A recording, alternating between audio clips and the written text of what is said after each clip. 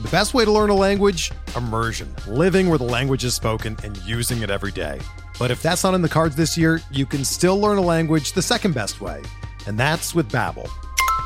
Be a better you in 2024 with Babbel, the science-backed language learning app that actually works. Don't pay hundreds of dollars for private tutors or waste hours on apps that don't really help you speak the language.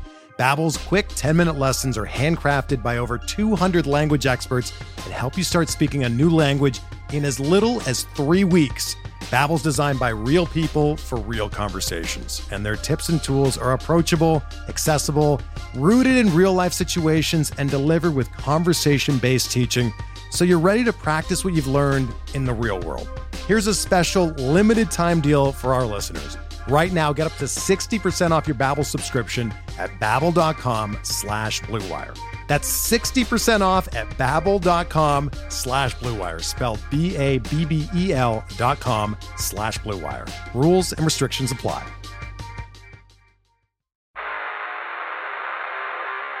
You don't want it. You don't need it, but you're going to get it anyway. The Kevin Sheehan Show. Here's Kevin. Today's show is brought to you by MyBookie. Head to mybookie.ag and bet the lock of the season. When any team scores tonight between Dallas and Tampa, you're going to win. It's the best bet you can make, and it's one that you can't lose. There hasn't been a scoreless tie in the NFL since World War II, so this is a sure thing. It's really simple. Join MyBookie now. Place a bet on the lock of the season, and the first point scored in tonight's season opener, you automatically cash as a winner. MyBookie's playing host to several exclusive contests, including their $100,000 Super Contest, and it only costs $10 to enter.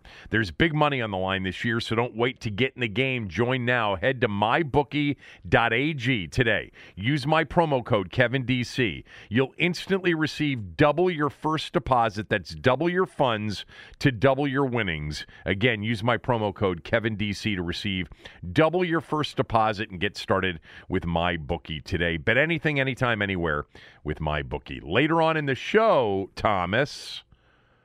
Does anybody ever call you Thomas? Did your parents ever call you Thomas? No. Thomas, later on in the program, I have a smell test pick for the opener tonight between the Buccaneers and the Cowboys.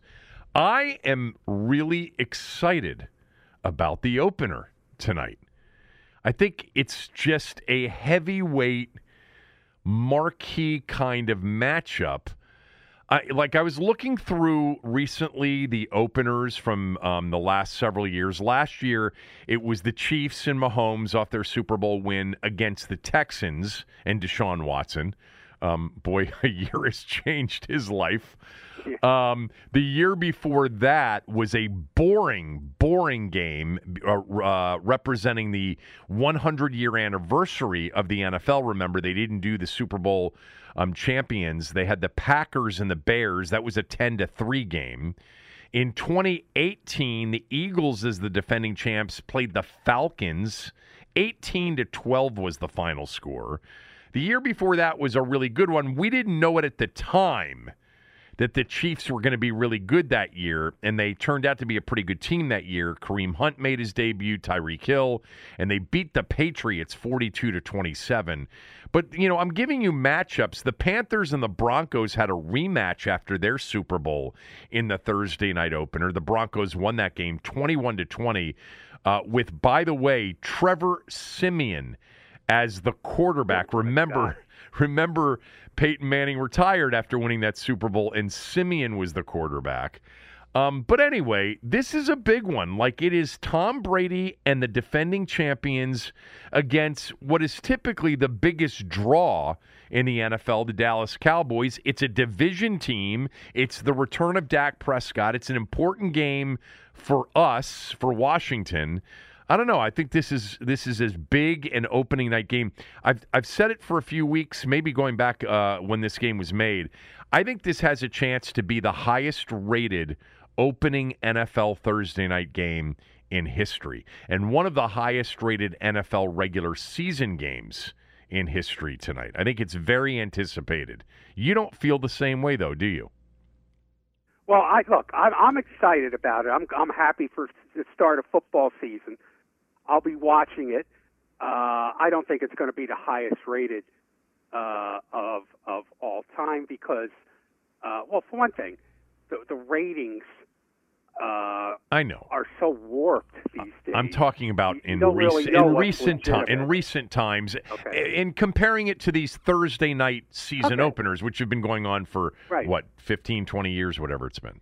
Right, and I still think COVID throws everything into disarray. And sometimes you would think that would work in favor of people sitting in front of their TVs and watching it, but it doesn't always. So I'm not confident it'll be the most watched game of this Thursday night opener era.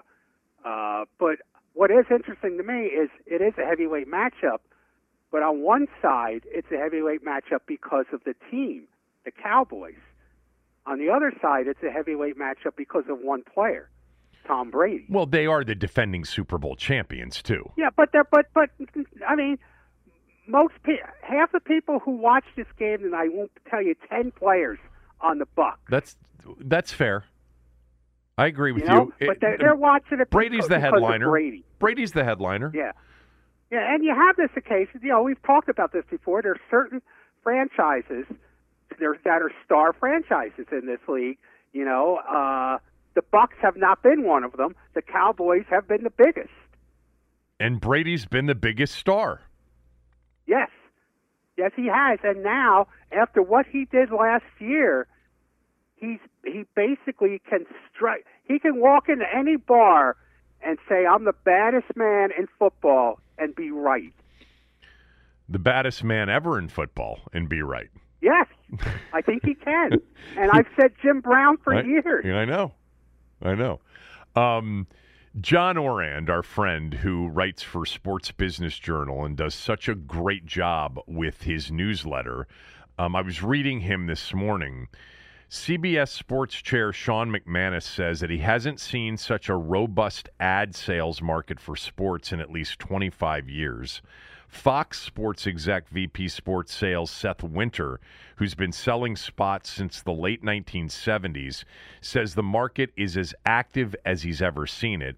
NBC Sports exec VP Ad Sales Dan Lovinger said, press outlets have already reported strong sales from others in our space, and NBC is no exception. All networks reporting NFL sellout levels over 90% for regular season and pricing increases in the low double digits. NBC's already saying they have virtually sold out the Super Bowl already, with some 30-second spots commanding a record high $6.5 million for a 30-second spot. Holy shit. So Fox saying they're already starting to sell their 2023 Super Bowl spots. So and by the way, real quickly, and then comment. College football off of week 1 saw a double-digit increase from a year ago. Now, we know that a year ago there wasn't a full slate of college football. A lot of the leagues started late, and you didn't have the same thing. So it's apples and oranges as far as a comparison goes there. According to Front Office Sports, a story in Front Office Sports, experts in the industry are expecting $1 billion to be spent this year on sports gambling ads. $1 billion. Yeah, amazing. On gambling ads. So this is, I would think that some of the bump, if not the majority of the bump, and I don't know what it is going to come from the gambling ads. You have all these traditional plus new companies that are going to want to get noticed and start spending money on advertising. You want to clear your throat?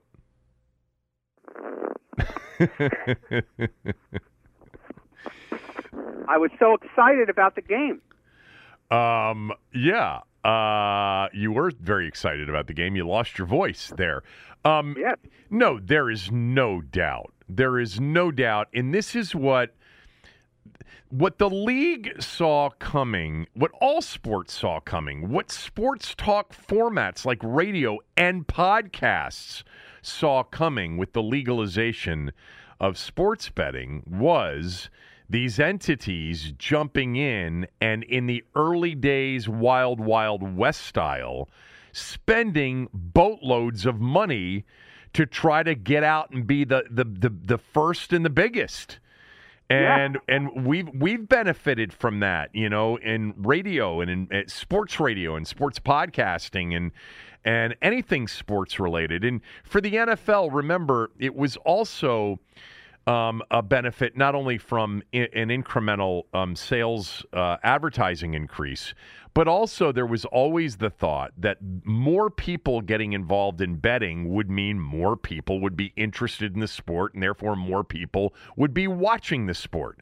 So, and that's why we've had these conversations in the past. But when they were trying to get integrity fees from a lot of these, sports books and basically the sports gaming industry, legalized said, go pound sand. We're the ones that have been keeping the integrity of your games for years without it being legal, which there's some truth to. But, you're going to benefit in so many ways that can't even be quantified right now by the legalization of this. We're not giving you any of our profits. But anyway, back to tonight. I think it's a really interesting matchup. First of all, Tampa's defense is flat out nasty. And the last time we saw it healthy with Devin White in the lineup in the Super Bowl. And yes, Kansas City was banged up along their offensive line in the Super Bowl, but Tampa's defense dominated that football game. They were Todd Bowles' defense. Todd Bowles' defense. Damn, he can coach. Always has been able to coach defense. Bruce Arians brought they're the first Super Bowl defending champion to bring all 22 starters back in NFL history. That's unbelievable. It's remarkable in this day and age. Yeah. And they've got Brady. And so obviously Tampa is one of the favorites to win the whole thing, and they should be. But there is risk with Tampa. And the risk is their quarterback. As great as he is, their 44-year-old quarterback. He's their risk. Is that because we've been talking about it for so many years now, and there have even been moments like early in seasons where you're like, it's over. I mean, going back like 4 or 5 years ago, I remember there was a Monday night game. I forget who it was against. I think might have been the Chiefs. And he looked terrible, and everybody said it was over. And I think he was like 38 or 39. But he's 44 years old. So the risk is that for whatever reason, Tom Brady falls off, which I don't know. Looking at him, I don't think that's going to happen. He's in incredible shape. Look, Tom Brady has got that status now in that you don't bet against him until he loses. There are certain people, there are certain champions that, you don't pick against them until they lose. So Tom Brady is in that category. But look, speaking from experience, a 44-year-old body is a little bit more brittle than a 34-year-old body, and a lot more brittle than a 24-year-old body. Right. And the key has always been to disrupt Brady and get to him. And that will be even more so. I mean, because I think most teams will think, well, if we don't get him, we're not going to beat this team. So I think you're going to see even more of an effort to try to come after Brady, even if it means sacrificing big plays along the way. Yeah, the irony about that quarterback, 44-year-old body, is he's playing against another quarterback on the other team who's 28, but has a very brittle body right now that people are very concerned about. And to me, and I think everybody else that follows football, this is one of the big storylines in the NFL this year because Dallas is loaded on offense if they've got Dak Prescott healthy for 17 games. They're going to do some real damage offensively to teams if he is, the Dak Prescott before the injury last year against the Giants. Back to Tampa for just 1 second.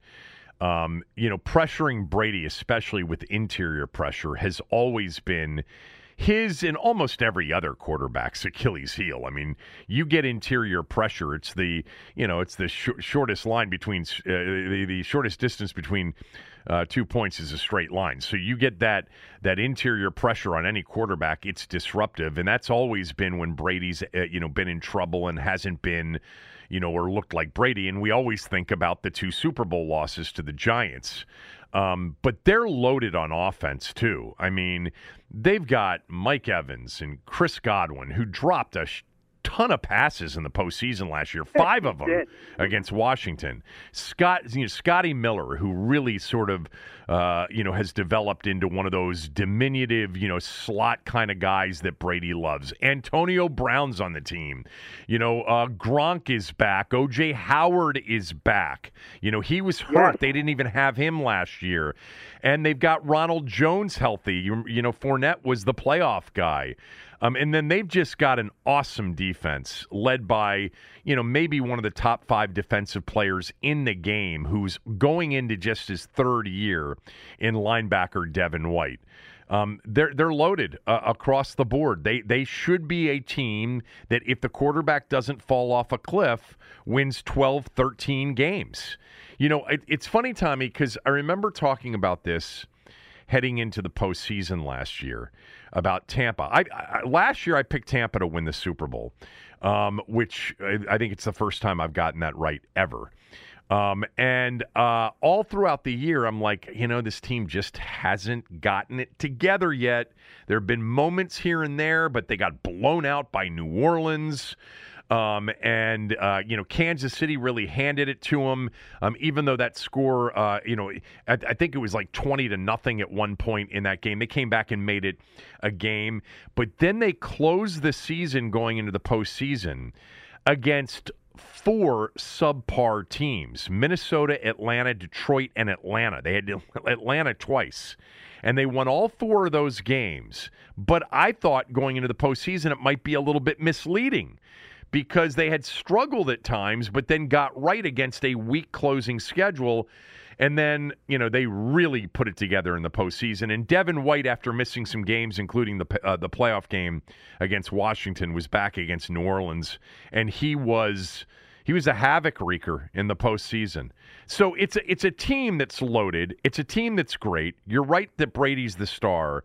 And the Cowboys, there are always expectations for the Cowboys. They're the favorite in the division, a slight favorite, but it all comes down to whether or not Dak Prescott is healthy and can play like Dak Prescott. Tonight, they're not going to have Zach Martin, who, by the way, Zeke Elliott said is their best offensive player. He's out with COVID. They have another player that's out with COVID. And then defensively for the Cowboys, I can tell you this, my Cowboy friends cannot wait to see the debut of Micah Parsons out of Penn State. Apparently, he was lights out in the preseason, and they've got a new defensive coordinator in Dan Quinn. It's a really good matchup, very intriguing. I do have a smell test pick on this game later on. What else do you have on this game? Nothing in particular on this game. I just think that the NFL will. I mean, the NFL is bigger than everybody. But they will break out in a cold sweat if Tom Brady goes down in the first game of the season. Oh, God, it sounds like you're rooting for it. No. But you have to, I mean, the odds, you would think, would increase with every birthday. Wouldn't you think so? I mean, it's logic. Yeah, remember the year that Brady got hurt in New England and didn't play? He played the opener and got hurt, right? Achilles or torn ACL, I forget what it was now. One or the other that knocked him out for the year. And Matt Castle came in that year, and they went 11-5 that year without Brady. Playoffs, but they did not make the plaweoffs at 11-5. Yeah, but they won 11 games. You're right. With frickin' Matt Castle. We're going to make some football picks on the show, and Tommy's going to probably just save his picks for like the Super Bowl pick. because he told me before the show he doesn't want to go division by division. But I'm going to give you some division winners and some wild cards, etc., on the show today. But I think the Patriots and Belichick, has Belichick ever had a year in which he faced pressure in the last 2 decades? I think there's some pressure on him this year. I think there's no pressure like losing the job or anything. But does his legacy take any hit if Brady goes out and wins another one?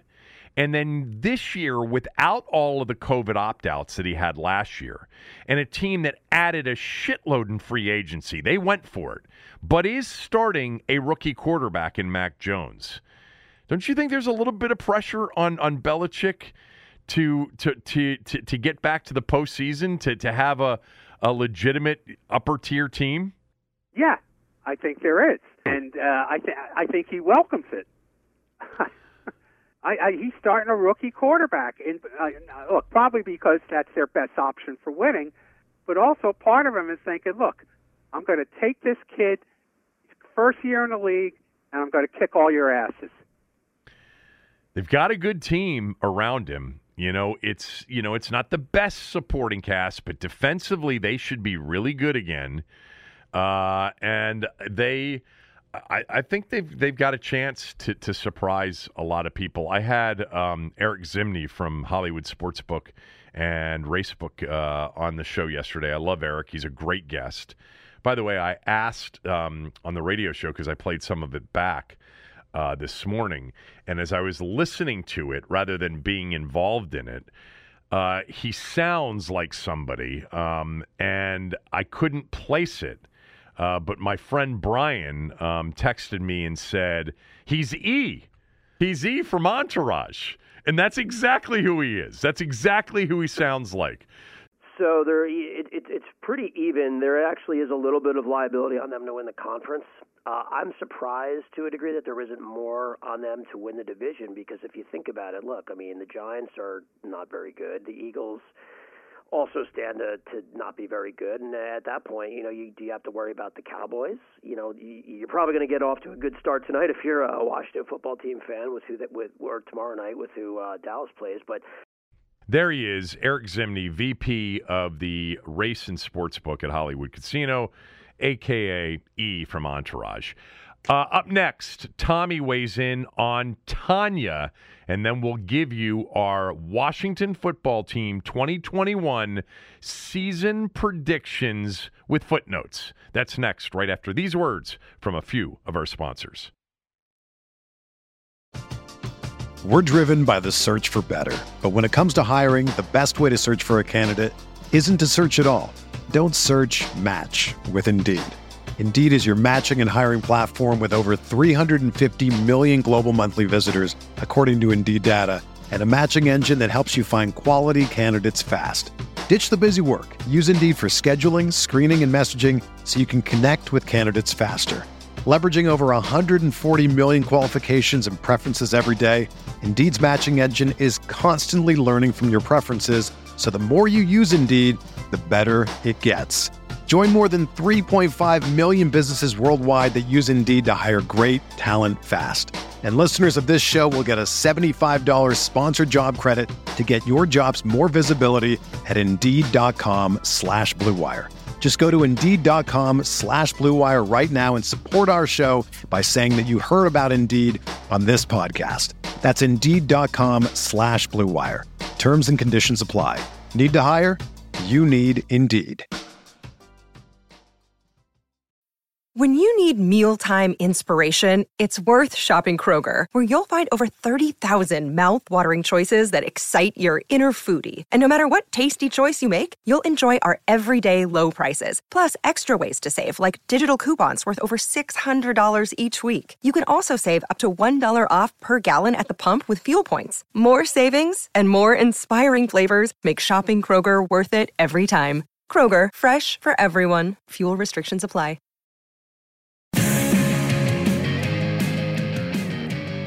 Our Washington football team season predictions coming up here. shortly. Don't forget to subscribe to the podcast. That always helps us a lot. Rate us and review us as well. I really appreciate the reviews that have been coming in. A lot of you love the two of us together, from Diamond Wolves via Apple Podcasts. Great show. Love the Skins talk and the Tommy Kevin banter. Here's one. I'm here for the team information. I love the guys. Tom couldn't be more of an elitist, but I like him anyway. Go Skins! Exclamation point. But for a lot of you, you've really come through in writing these quick reviews. They can be one sentence, they can be two, they don't have to be long. And if you can rate us 5 stars, and a lot of you have been doing that, that really helps us. Really appreciate it. A lot of Sports Fix 1.0 fans have been listening to the podcast for a while now, and it's great to hear from you. It's funny, Tommy, I didn't realize, I'm such an idiot, I didn't realize that on the Apple platform and on the Spotify platform and on the Google platform, like all of these reviews, written reviews, are just sitting there right there. Because they keep them and they're there as part of it. And so about a week ago, I started reading through them, and they really were incredibly kind, and some of them, honestly, very moving.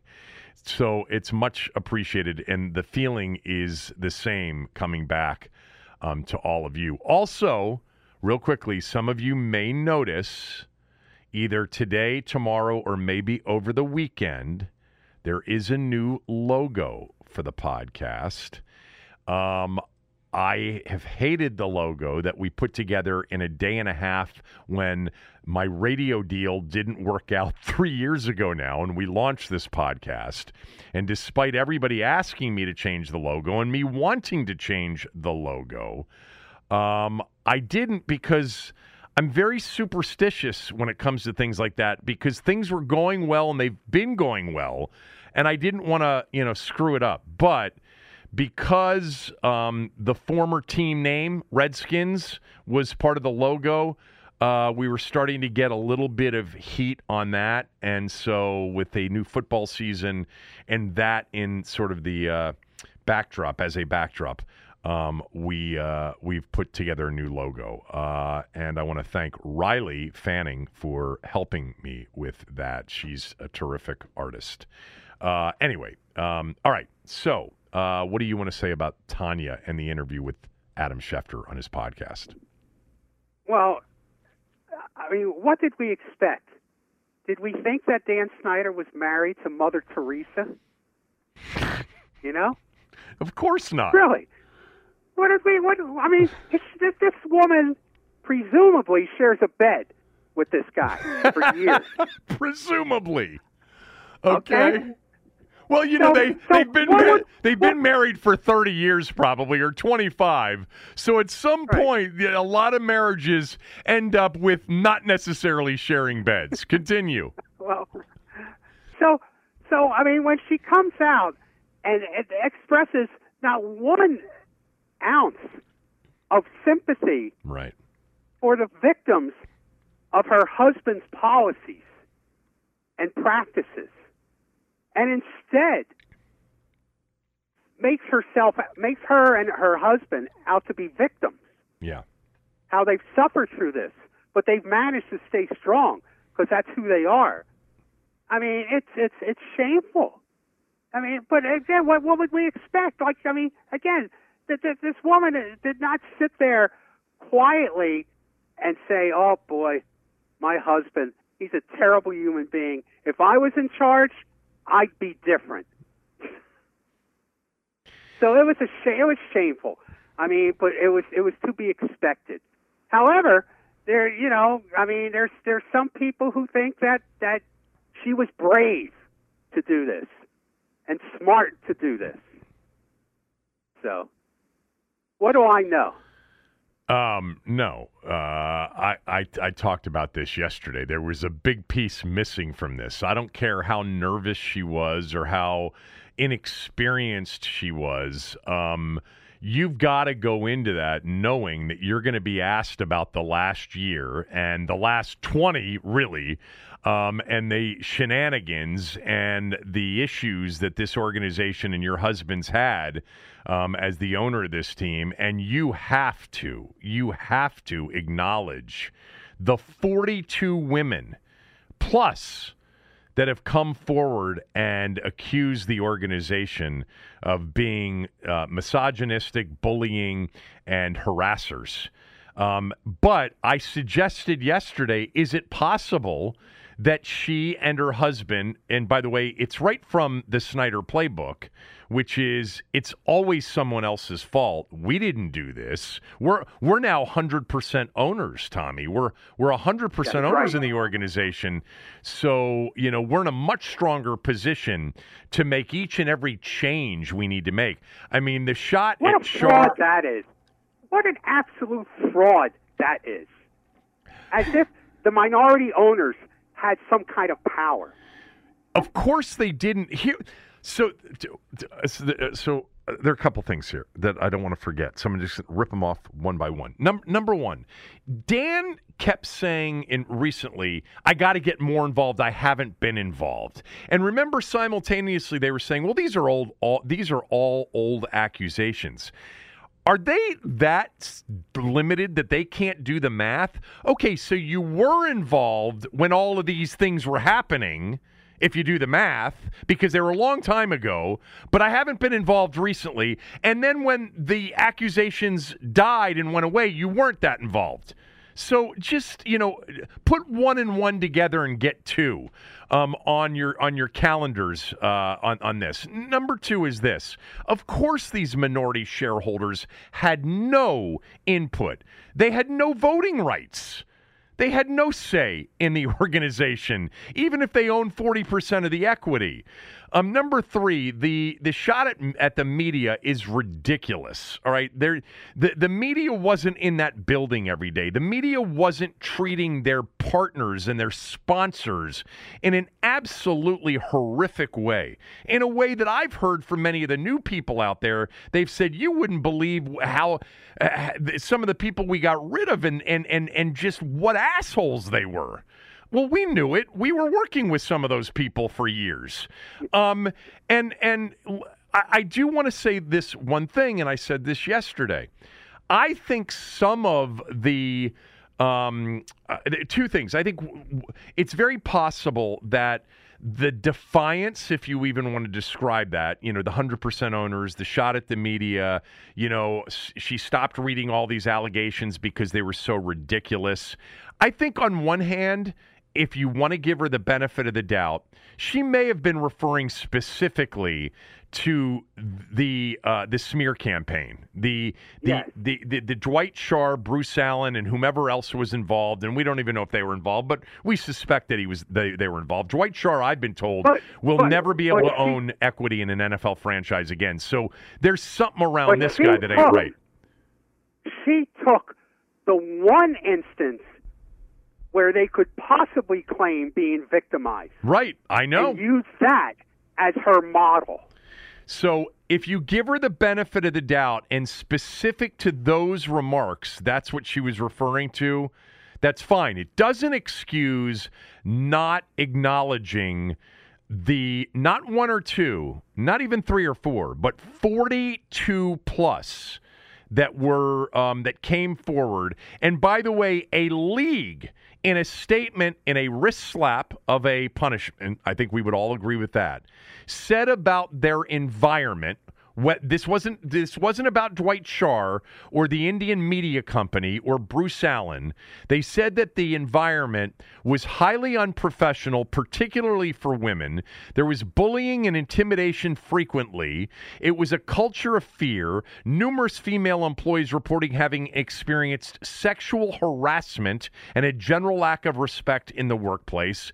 And ownership and senior management paid little or no attention to these issues. In some instances, senior executives engaged in inappropriate conduct themselves, including use of demeaning language and public embarrassment. I ask you, is it possible that she and her husband not only passed the buck as sort of a default, But they don't believe any of these allegations. They don't believe them to be true.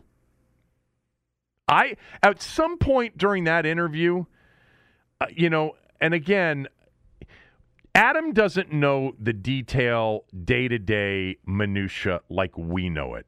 At some point, you say to her, well, what about the 42 women plus women? What about the statement from the league? What about them? Understood. It's been a tough year for you and your husband and your family for a lot of reasons. What about them? And then if she doesn't acknowledge them, then you have to follow it up by saying, well, is it that you don't believe them? It's possible. You're right. That they don't believe them. You're right. You're right. She wouldn't be the first wife to do that.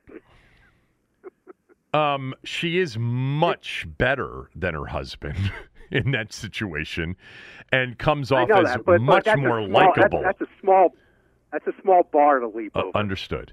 So the other thing was about the name, and I went on and on about this yesterday, and I mean, sick. I never cared about the name in the first place, one way or the other, because I don't have any interest in it. But I find this, a little bit frustrating and a little bit humorous. Right. The whole controversy over the name and how to describe what exactly she meant with what she said yesterday. That was real hilarious to watch all that take place. Well, I do think it is a little bit confusing. Like, I think that, when you listen to that, I think there's the possibility that she was answering it the way she thought it was. And what she said you can take literally, which is, the 3 came from those 8. Or she didn't really know, or she was a little bit confused. I think there's some nuance and some gray there. But that's not even the issue. Like, the issue is the fact that for the second time in a month, the teams had to clarify confusion on information they provided. Yeah. And to me, that's just so them. And the Adam Schefter had to tweet yesterday that a WFT spokesperson said this morning that the list of 8 names is a selection of names that were highlighted in their Making the Brand video, not a final list of potential name candidates, which is exactly what Jason Wright was forced to do like a month ago to clarify some confusion on that, because the confusion came from their Making of the Brand video. And then she created more confusion, which created another reason to put out a clarification from the team. It's just always a cluster F with them. The right hand doesn't know what the left hand's doing and vice versa. I just think it's hysterical that the team on 2 different occasions as it relates to this name rollout have had to make statements clarifying a confusion that they actually created. I mean, that's just funny to me. And then, of course, for me, I just, at this point, honestly, the rollout of this name and brand is not going well for them. And I think really it's time for them to shelve it. Either tell us what it is or just shelve it until the season's over. And maybe it'll give them some time to get a little bit more organized on what they're doing here, because they're annoying, frustrating, and aggravating and even angering a lot of people. I want to make one thing clear, too. I don't give a shit about you guys out there who really are super interested in this, discussing it. I just don't want them continuing to basically soil themselves in the launch and the rollout of this every couple of weeks once the games start. I don't need that. I'm focused on the games. That's what I enjoy. And they start tonight, and their first one's on Sunday.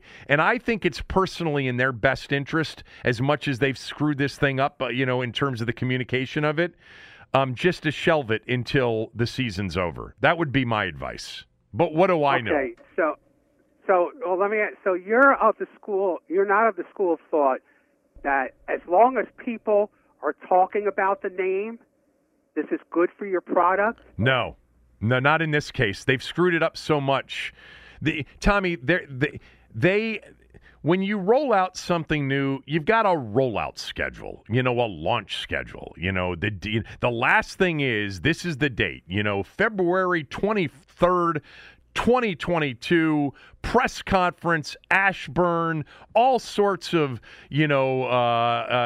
branding things and imaging and the whole thing, and it's going to be a great day. But here are all the steps between now and then.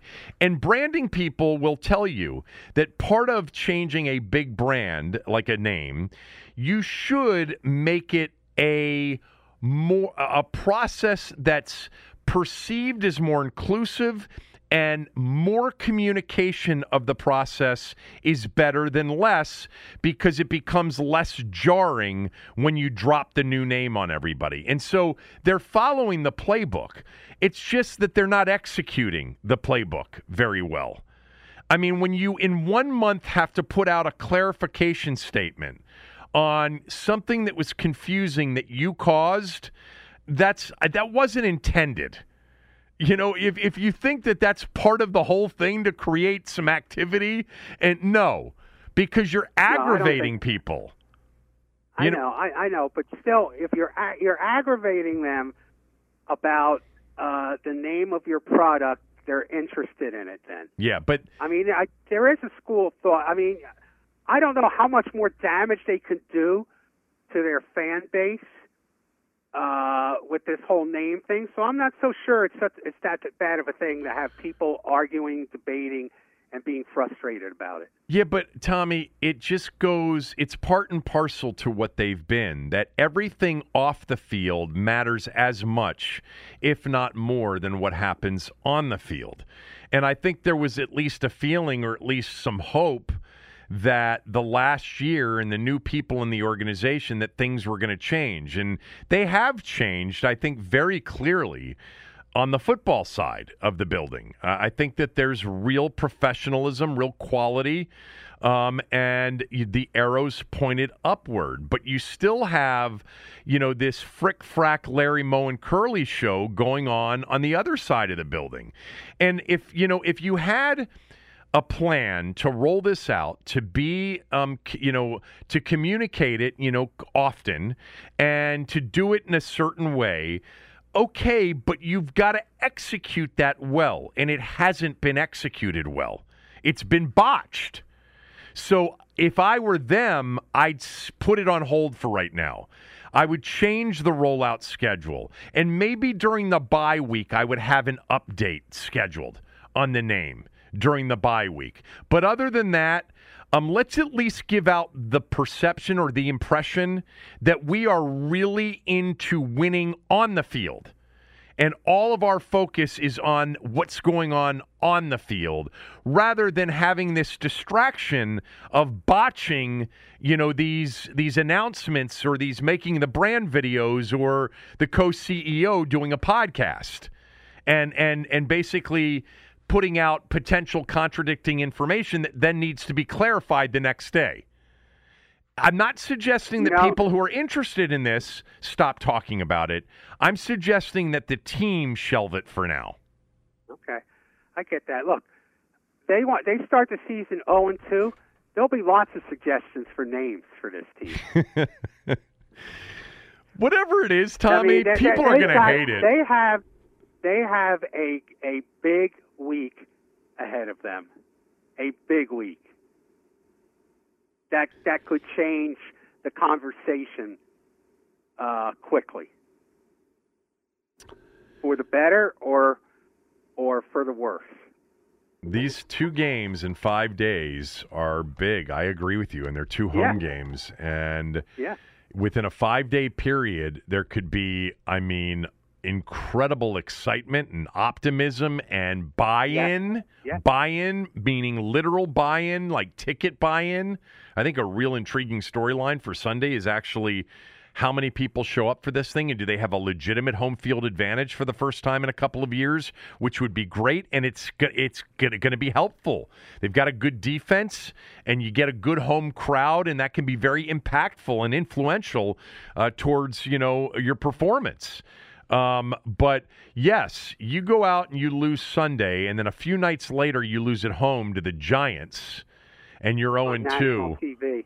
You know, at that point, I might recommend doing some name talk. At that point, I might say to you, hey, remember that thing where I said they should shelve it for the season? They've got this mini bye after a Thursday night game, and they're playing Buffalo on the road in their next game. I think they should shift the conversation to the name. When the name comes out, it is going to be hated by so many, and there will be people that will like it too, but it's not going to be a universal embrace. And the best chance they have of any sort of meaningful embrace would be to have a good season. So let's go there. Let's do our season predictions right after these words from a few of our sponsors.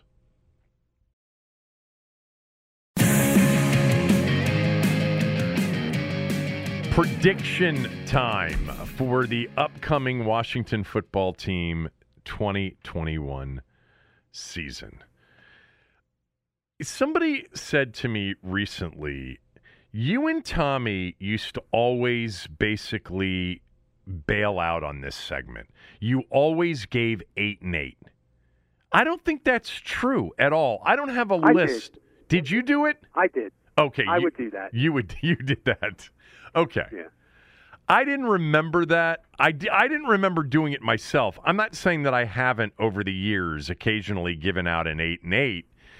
But I know that I've given out plenty of 10-6s, and I've given out, a 5-11 or a 4-12, I think, a couple of times too. But before we get to this, I just want to remind you, Thomas, that this is a 17-game schedule, so make sure your final record prediction includes a sum total of 17 games. Even though it's possible they could forfeit one. Yes, they could. Look, I know it's a 17-game schedule because I wrote a column about the 17-game schedule that people can read in the Washington Times. Yes, you did. So, do you want to talk about the column? Tell me what you wrote. I have not read that one. Want to tell basically. I did read your column. Hold on. I did read your column from the other day, and I highly recommend Tom's column about a Katrina survivor who ended up in D.C. and is a huge Nats fan. That was a wonderful story. Continue with the more recent column. Well, this isn't such a nice story, and it's one of my typical soapboxes. I just point out simply that I don't care what kind of data the NFL has come up with. If you add another game, you're going to have more damage to these players. You're going to have more long-term damage. You're going to have more players years from now suffering from damage as a result of playing. I mean, you can't. I don't care what you've done. I don't care how you paint it. If you are partaking in a dangerous job, and you add more time on that job, you're increasing the risk of the danger on that job. So that's what the column is. So let's face it. I mean, they could paint it whatever they want, but basically, this adds more risk to players' long-term health. Another game. Okay. Do you consider? That's simply it. And it also pointed out that the so-called partners in this, the players and the owners don't take any of the hits. They're not partners in that. They're not the ones who are going to be sitting in a dark room years from now after they went to their medicine chest in the morning. Okay? There's no partnership there. The only thing that I would say to you, because I remember when we were first talking about 17 and 18 game regular season schedules, is that, if you do the math on this, especially after what we saw in this more recent preseason with 3 games, but more importantly with teams really cutting back on the plays that the players that are going to play on their regular season roster played. I mean, this was, the net takeaway is that not only was there one less game, but there was a lot less playing by the players who are going to play or be eligible to play in the 17 games. So unless you think playing in a preseason game is less dangerous than playing in a regular season game, the actual math of it may add up to an individual player is going to play less or the same amount of football with the addition of the 17th regular season game. Well, again, I mean, there's no way to quantify that unless you break down, players playing time, starting players playing time in preseason. Well, it dropped. As opposed to a lot, not just because of the addition, not because of the one less game. It dropped because of a strategy a lot of teams had. As opposed to a playoff push in December. Right. Two different sets of times. Understood. I'm just telling you, it's very likely that they will end up playing the same amount of football. They'll be on the field for the same number of plays with a 17th regular season game. I don't think that's true. And one less. Well, I think it'll pencil out that way this year. I'm not suggesting that every preseason will be handled the way this one was, but this preseason was handled by some teams with no starters even playing one snap. So even if those players play every snap in 17 games, it's going to be less than the year before with 16. Well, not last year because they didn't have a preseason, but a normal 16-game schedule, it'll be less. Because if you add up the 2 quarters that they would have played in the Open, but it's not the 1 quarter and then 2 and then maybe 3, boom. It's not the same intensity of time. So you think it's less dangerous to participate in a preseason game then? Than it is a December playoff game? Yeah. Okay. After you've played the whole season and you've been hurt probably during the season and you're not 100%, as opposed to when you're starting the season, just coming out of training camp, yeah, I think that's possible. Okay. That's just a guess. Okay. By the way, I think it is a guess. I'm not sitting here saying that I disagree with it. I think adding the wear and tear of the first 16 games going into the 17th is definitely a piece of information that should be considered. But again, I would say that there is at least a 50-50 chance if the NFL teams continue to handle the preseason the way they did this first one at 3 games, that players will play less overall than they did before in terms of snaps on the field. But at the same time, your point that, but that 17th regular season comes after 16 of wear and tear, that's fine. But the postseason, for the teams that went to the postseason, you always had that wear and tear as well. Yes. But anyway, we could do this for a while now, but let's get to our season predictions. Do you want me to go first, or would you like to go first? Why don't you go first? Because it's your podcast. I know, but I kind of feel and like to think that when you're on it, it's our podcast. Thank you. Okay, you ready? My Washington football team predicted 2021 record is 8-8-1. A 500 record with several footnotes. Number 1, the tie is going to come against Seattle on November 29th on Monday Night Football. Seattle seems to have had a lot of tied games over the years. I don't know why that is. How many times have they tied the Cardinals? It seems like a lot.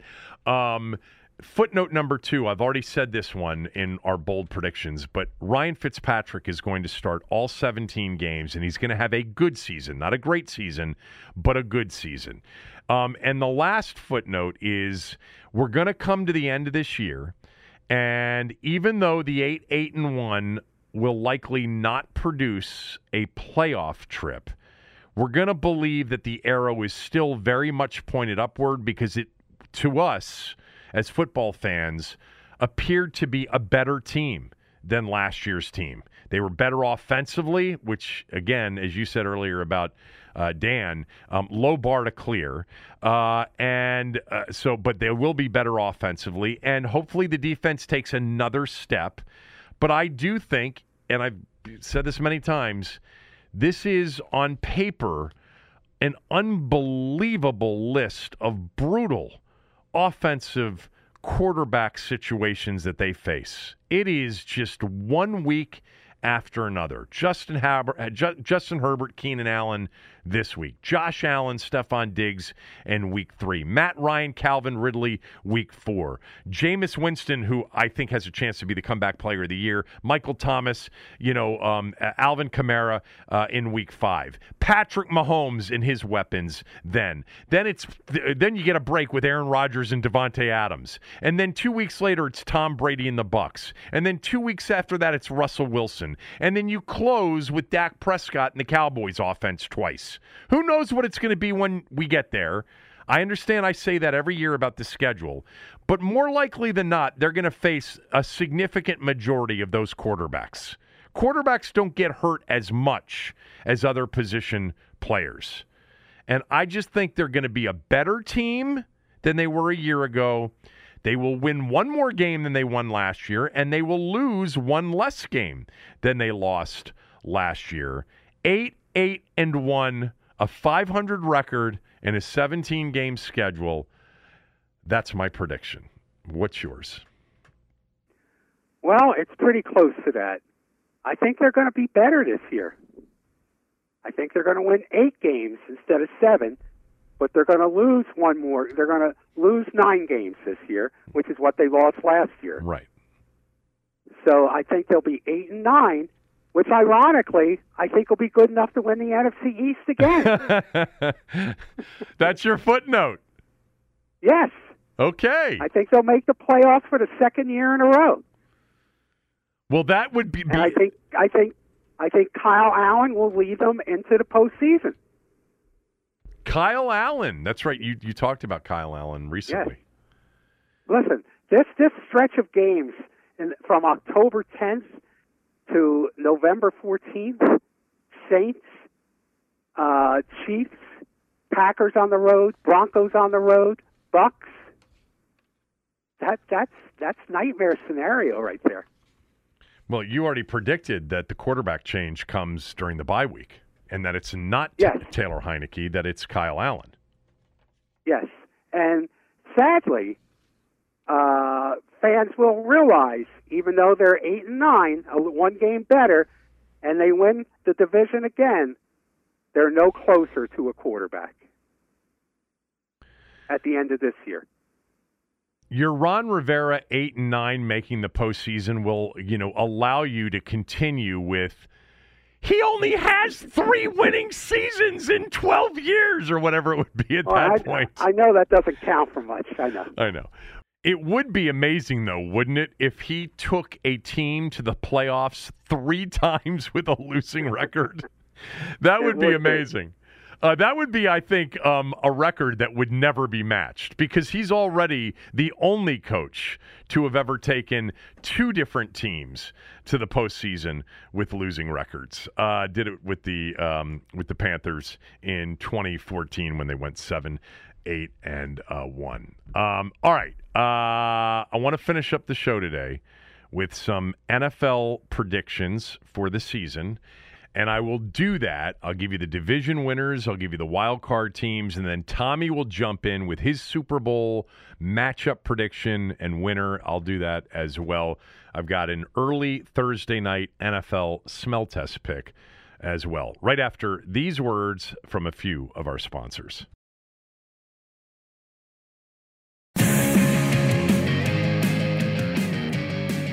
All right, we're going to finish up the show today. I've got my NFL season picks, division winners, wild cards, Super Bowl matchup, Super Bowl winner.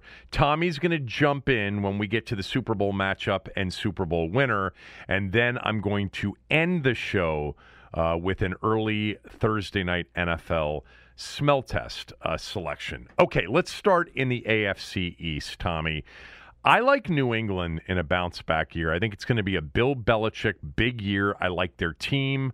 I love Buffalo's team as well, but I think New England figures out a way to win this division. They'll be one of those teams that goes from not in the postseason to winning their division. You got to think about that when you make these predictions, because more often than not, you end up with half or, somewhere close to half the playoff teams were not playoff teams from the year before. So you got to think about putting new teams into the postseason via the division-winning route or the wild card route. I like New England's team. I like them defensively. I thought I saw enough, even in the preseason, from a very comfortable rookie quarterback in Mac Jones. He's got a great offensive coordinator and play caller in Josh McDaniel. I think New England figures out a way to win this division. Buffalo finishes second. I like the Jets' chances to be much, much improved. In fact, I'm going to give you a player that I really liked in the draft coming out. And I know Washington liked this particular player as well, and that is the rookie from Ole Miss, Elijah Moore. Look for him to have a breakout year with Zach Wilson at the quarterback spot. They've got Keelan Cole, Corey Davis they brought over.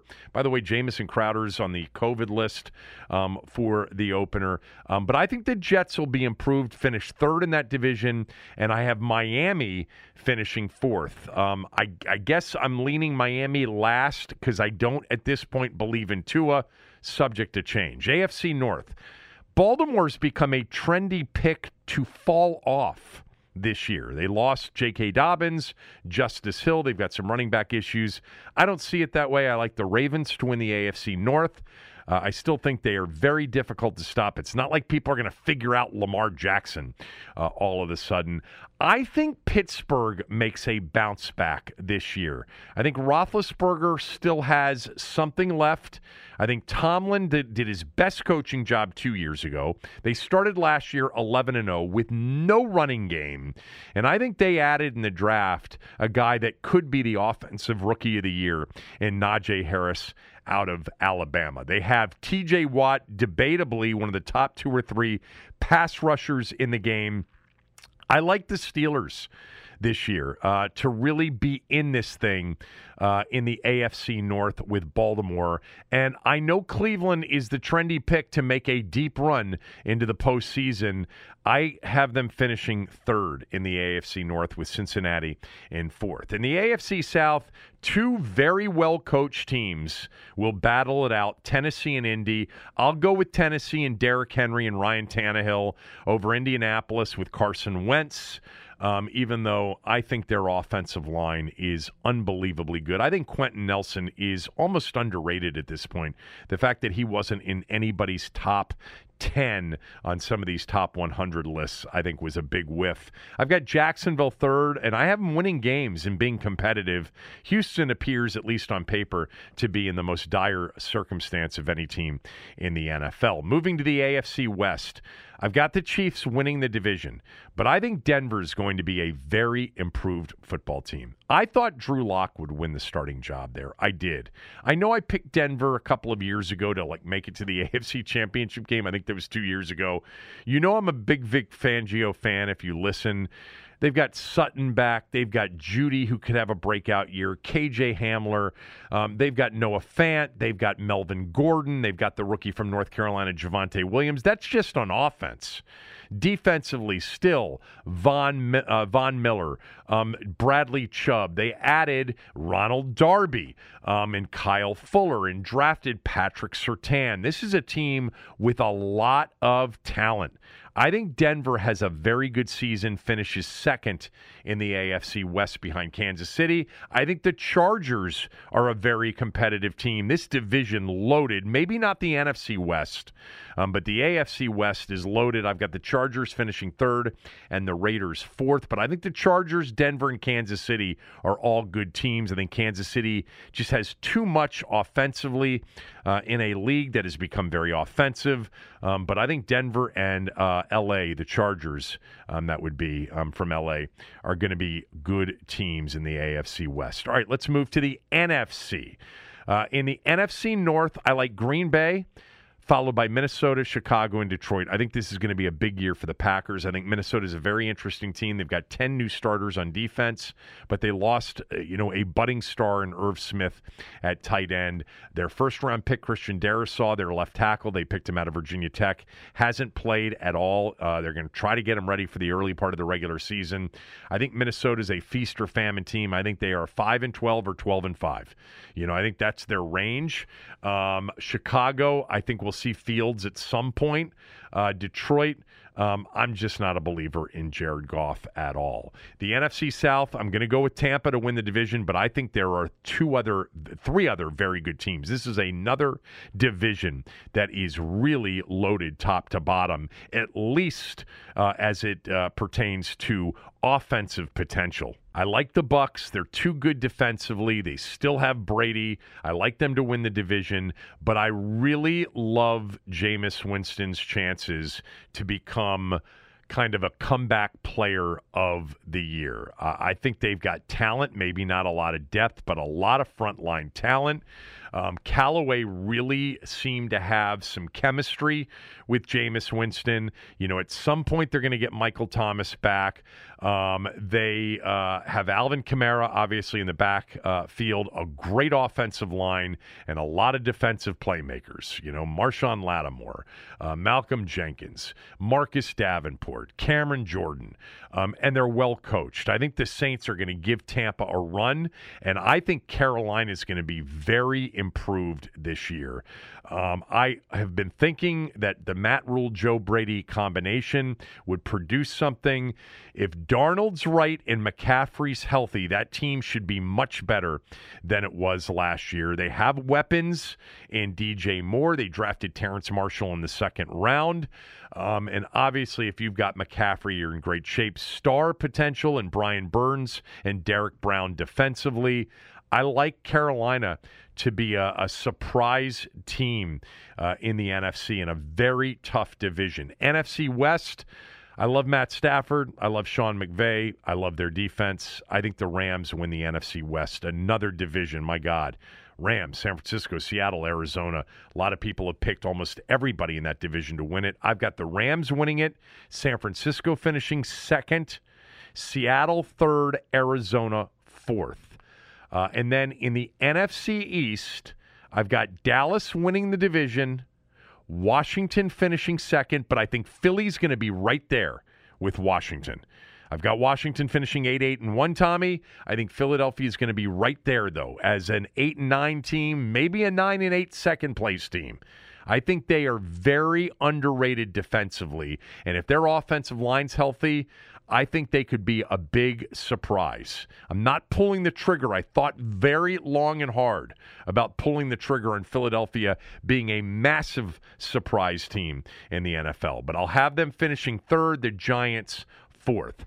My AFC wild cards, after predicting New England, Baltimore, Tennessee, and Kansas City's division winners, my AFC wild cards are Buffalo, Denver, and Pittsburgh. That would put Denver and New England as two new entrants into the playoff field in the AFC in 2022, in the winter of 2022. In the NFC, my three wild cards are 8-8-1. Isn't going to get it done. Sorry. San Francisco, New Orleans, and Carolina as my three wild cards in the NFC. My Super Bowl matchup is Packers with Aaron Rodgers against Mahomes and the Chiefs. It would be an all-time quarterback matchup, and I've got the Packers winning the Super Bowl. There you go. I gave you my division winners, my wild cards, my Super Bowl matchup, and my Super Bowl winner. Let me hear your Super Bowl matchup and Super Bowl winner. I have the Packers in the Super Bowl from the NFC. That's who I had, if you were listening. Yes, I was listening. Okay, good. I think that, I don't know if it's a rub-it-in-your-face year, but there's just enough chaos going on in Green Bay for the opposite of what you might expect to happen, that they could wind up having a great year, even with all the turmoil about Aaron Rodgers. So I like Green Bay in the NFC, and they'll face the Tennessee Titans, the AFC champions. Tennessee Titans. Green Bay, yes. Tennessee. So, and the Packers win it? No, Tennessee wins. Tennessee wins the Super Bowl. They win their first Super Bowl in franchise history. Yeah. Tennessee Titans. They were close. They were close. When that FedEx plane went down, man, old, Tom Hanks from Memphis, He came back, and all of a sudden they had a football team, the Tennessee Titans, who used to be the Houston Oilers. And what? Helen Hunt, what? They played in the Super Bowl? Wow. We have a pro football team now, but they're in Nashville.